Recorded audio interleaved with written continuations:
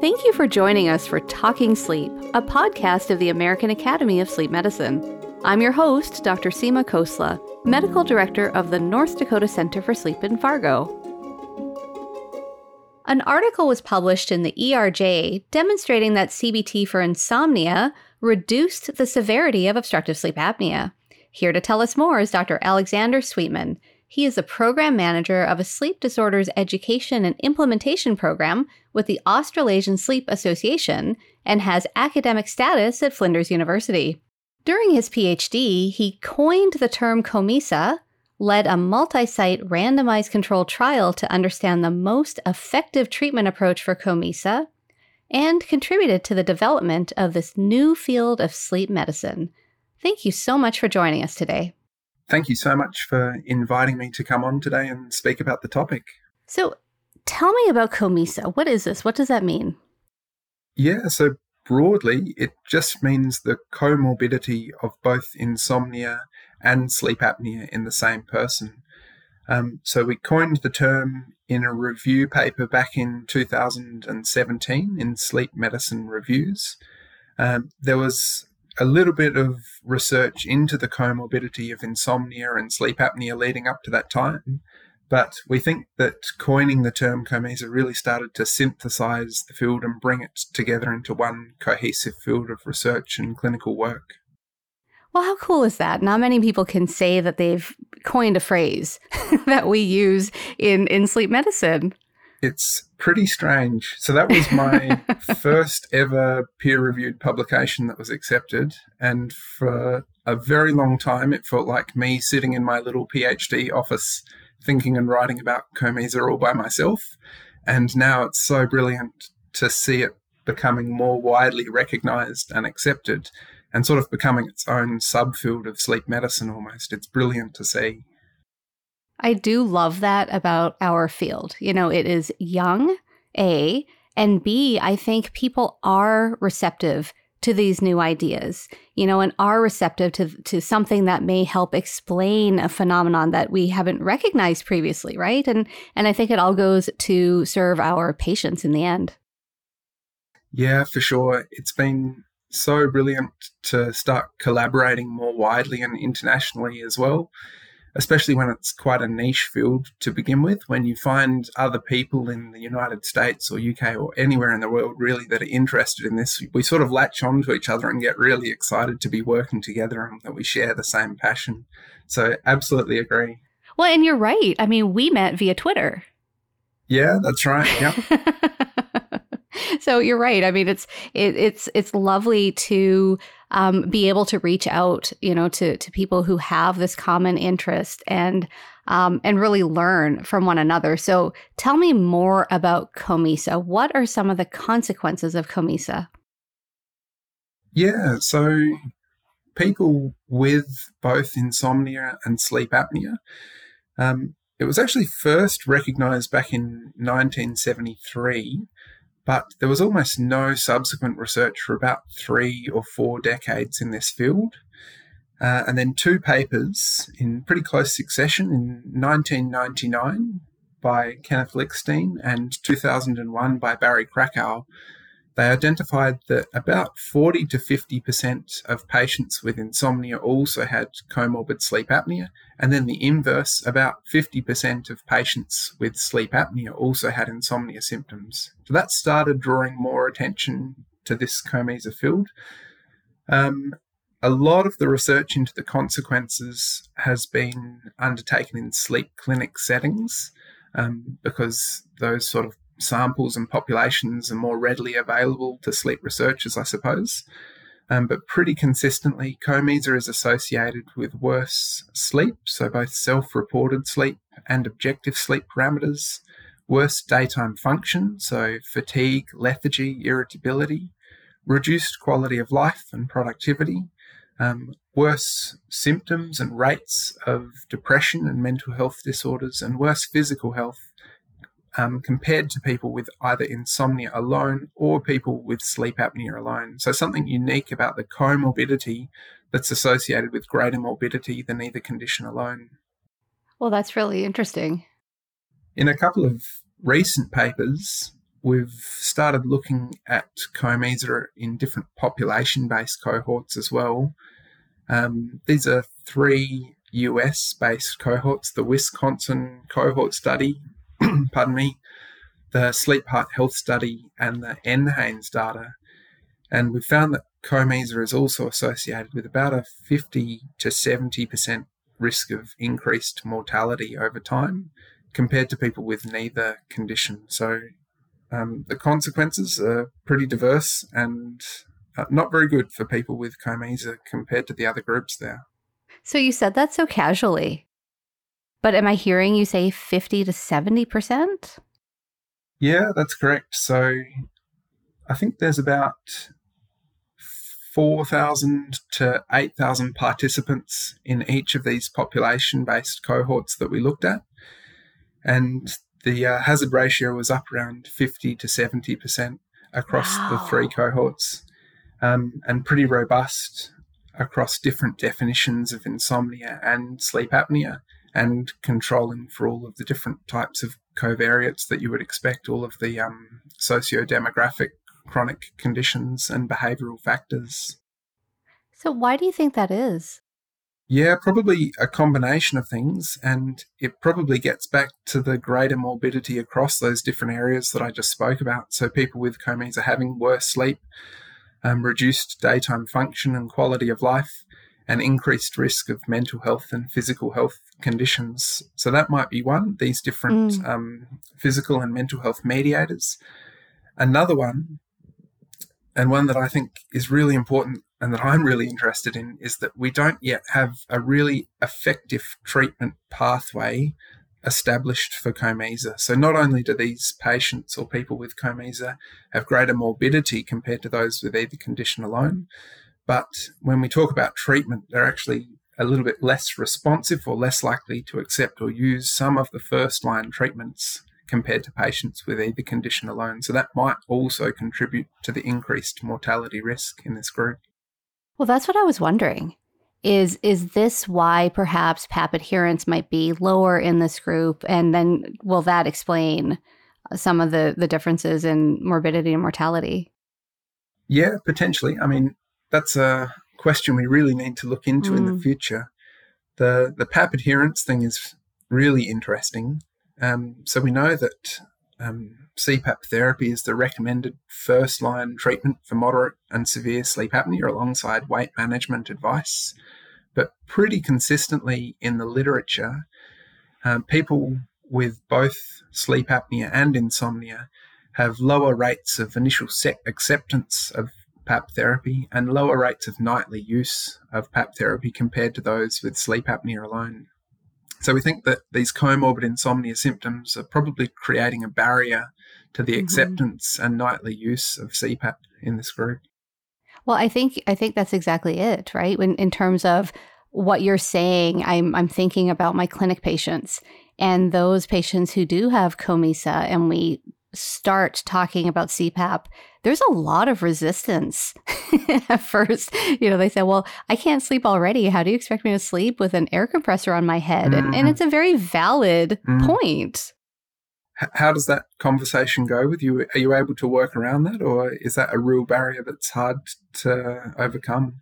It's probably more challenging, I think, but then we have honest conversation around it. And I've taken to talking about, both disorders. And I think a lot of it is from some of this data that's coming out about COMESA and your good work, understanding and explaining to them that we have to address both of these.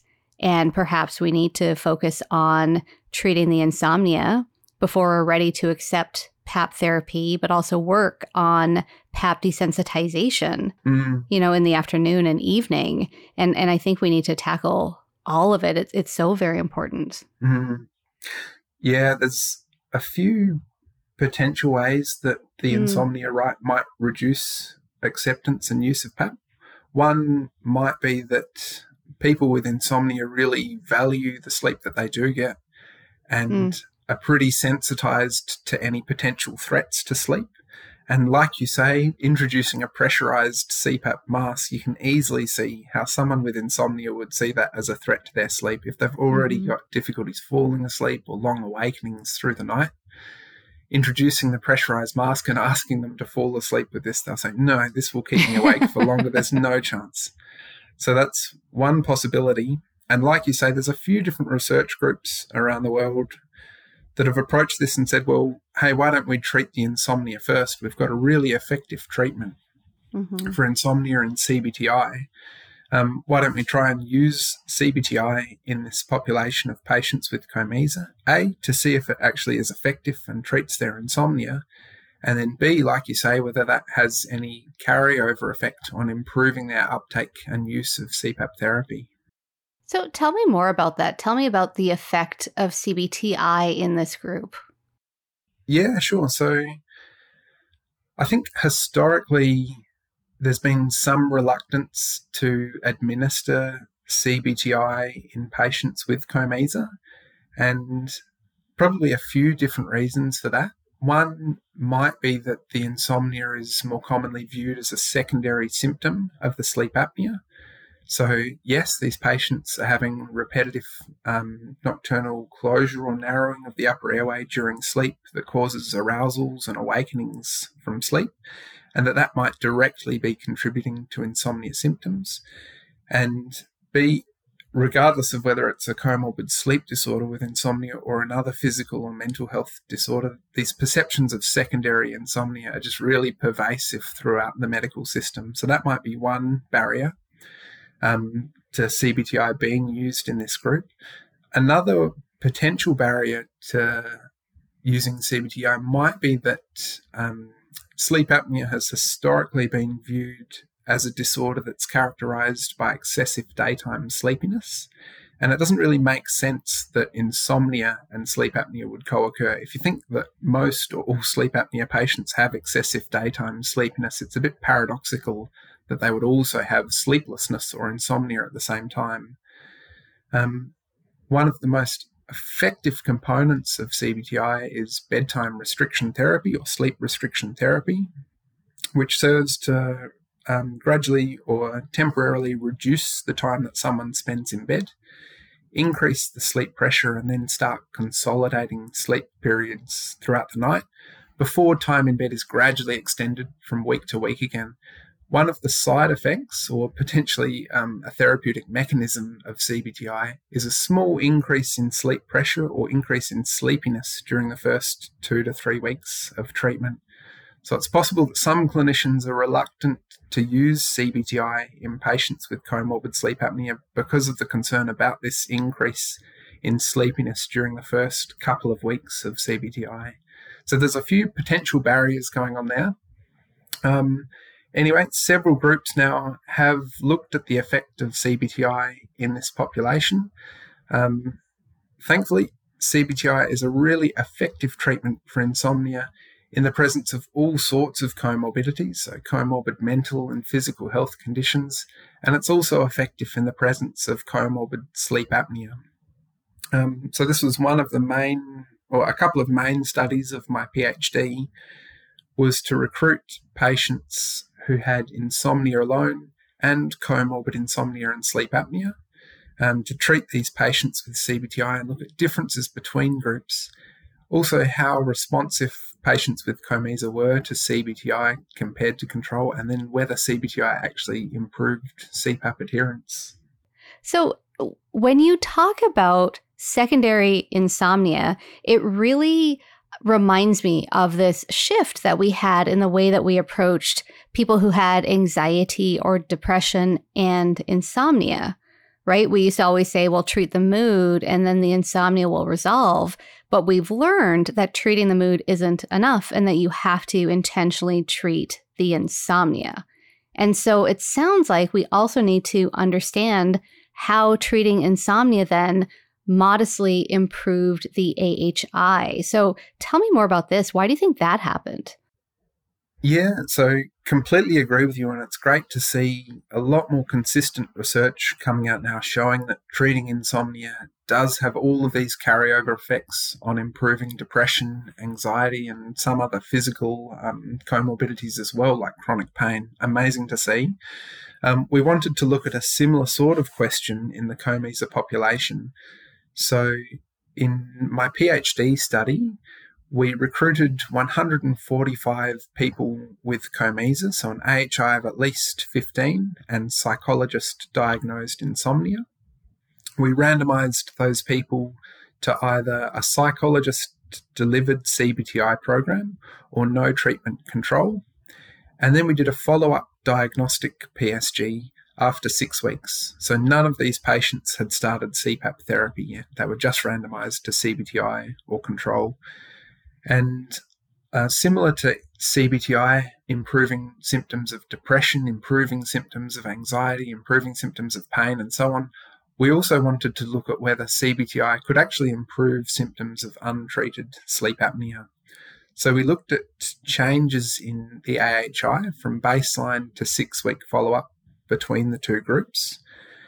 These were all home-based polysomnography studies.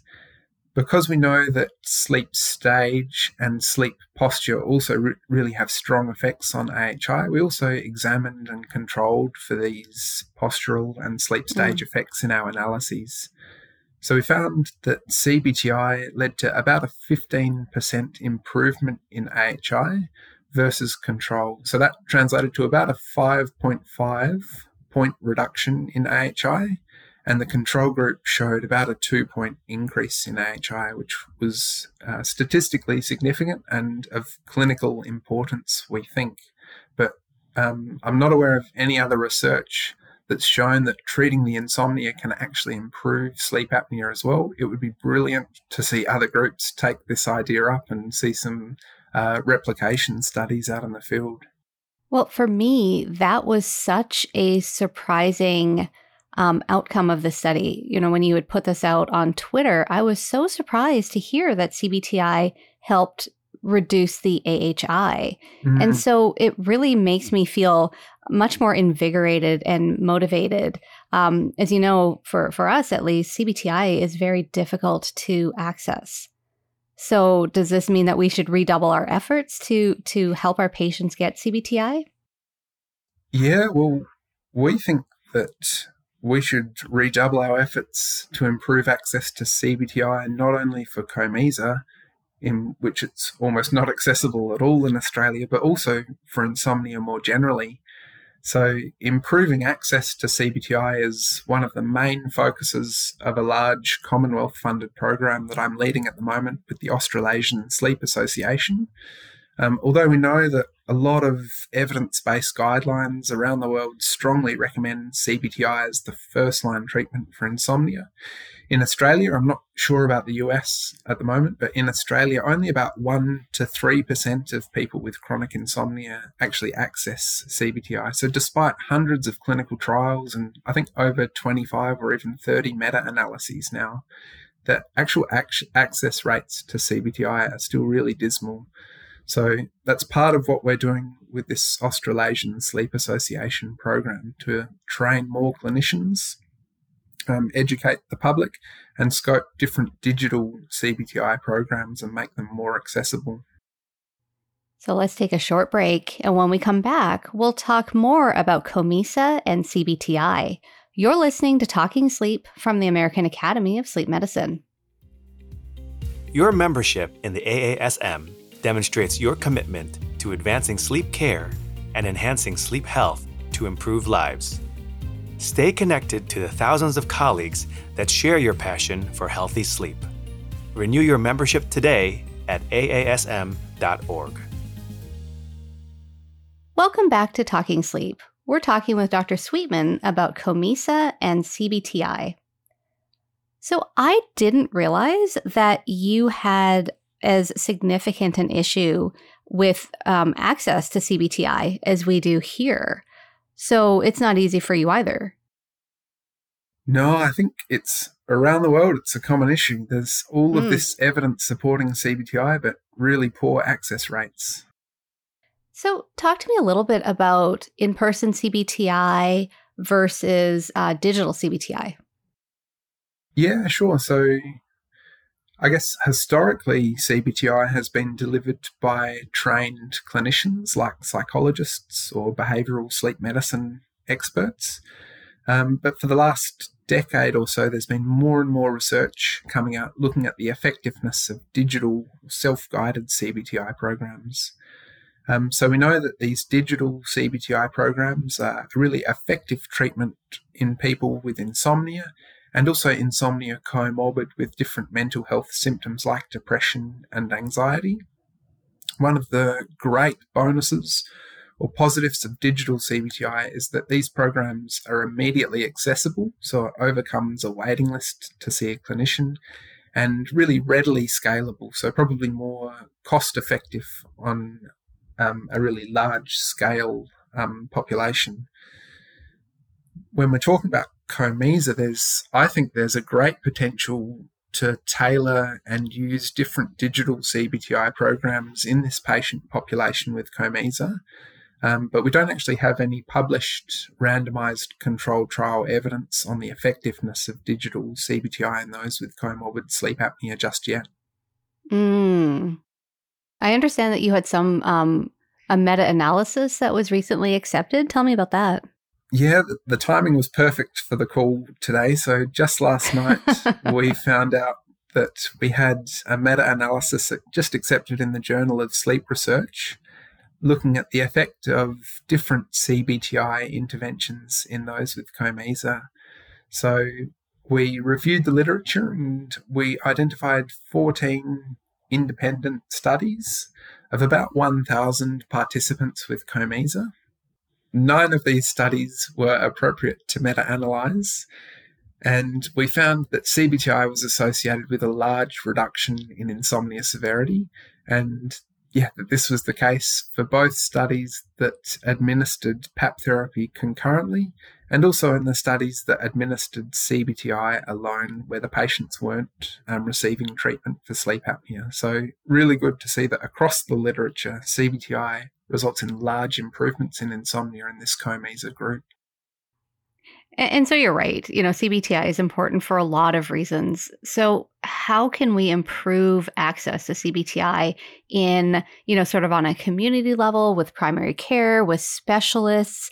Is the answer always digital CBTI, or what else can we do?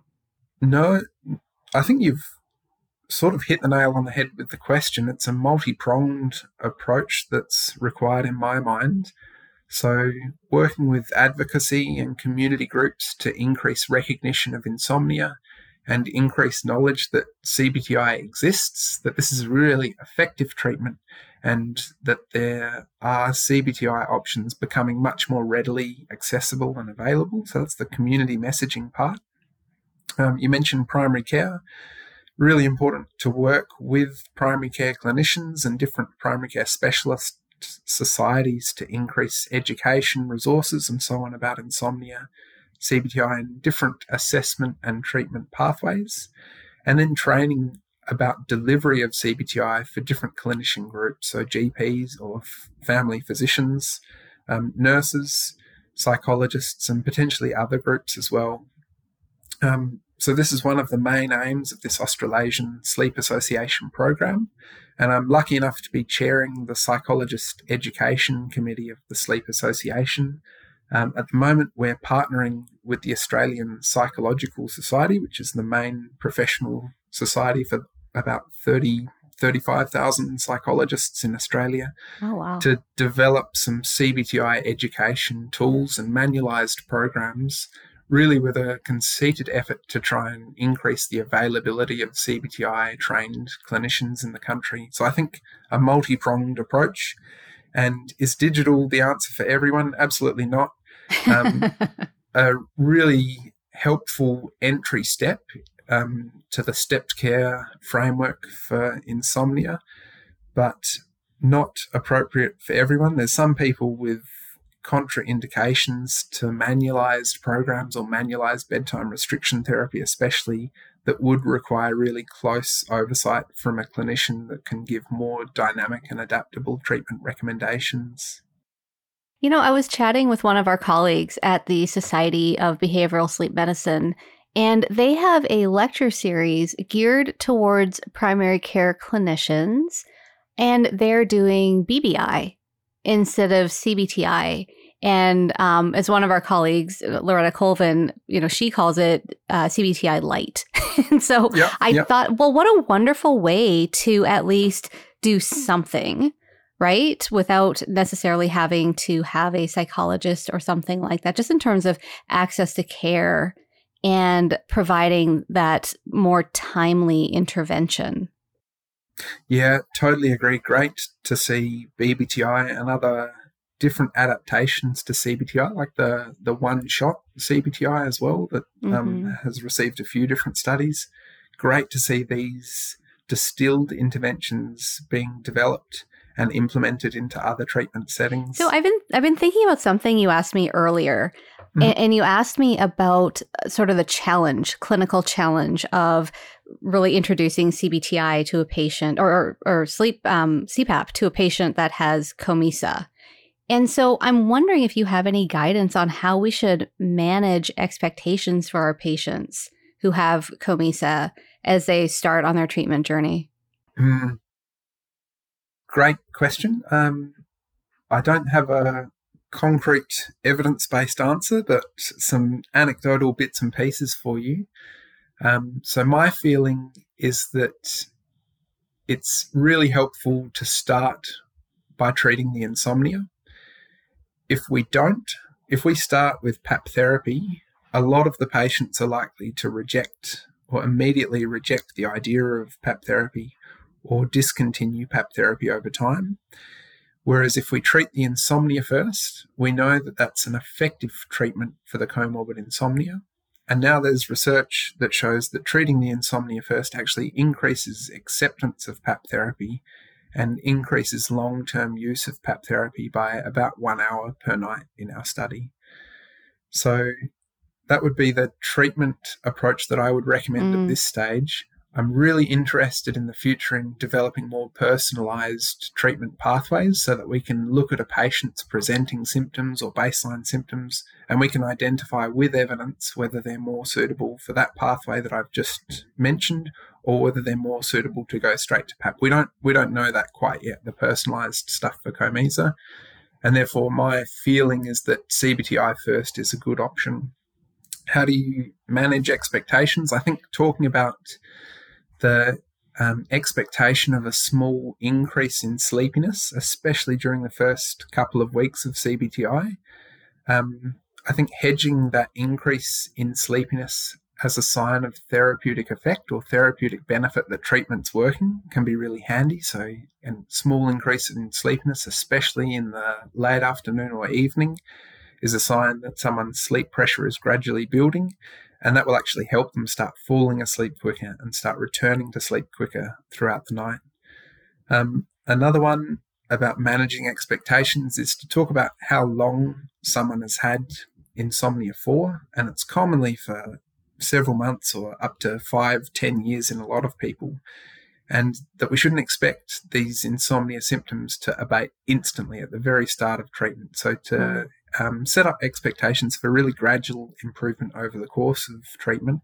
And yes, insomnia symptoms might come back in the future, but with the different components of CBTI, we're providing patients the tools to recognise insomnia relapse in the future and then self-apply different components to overcome it and manage it themselves.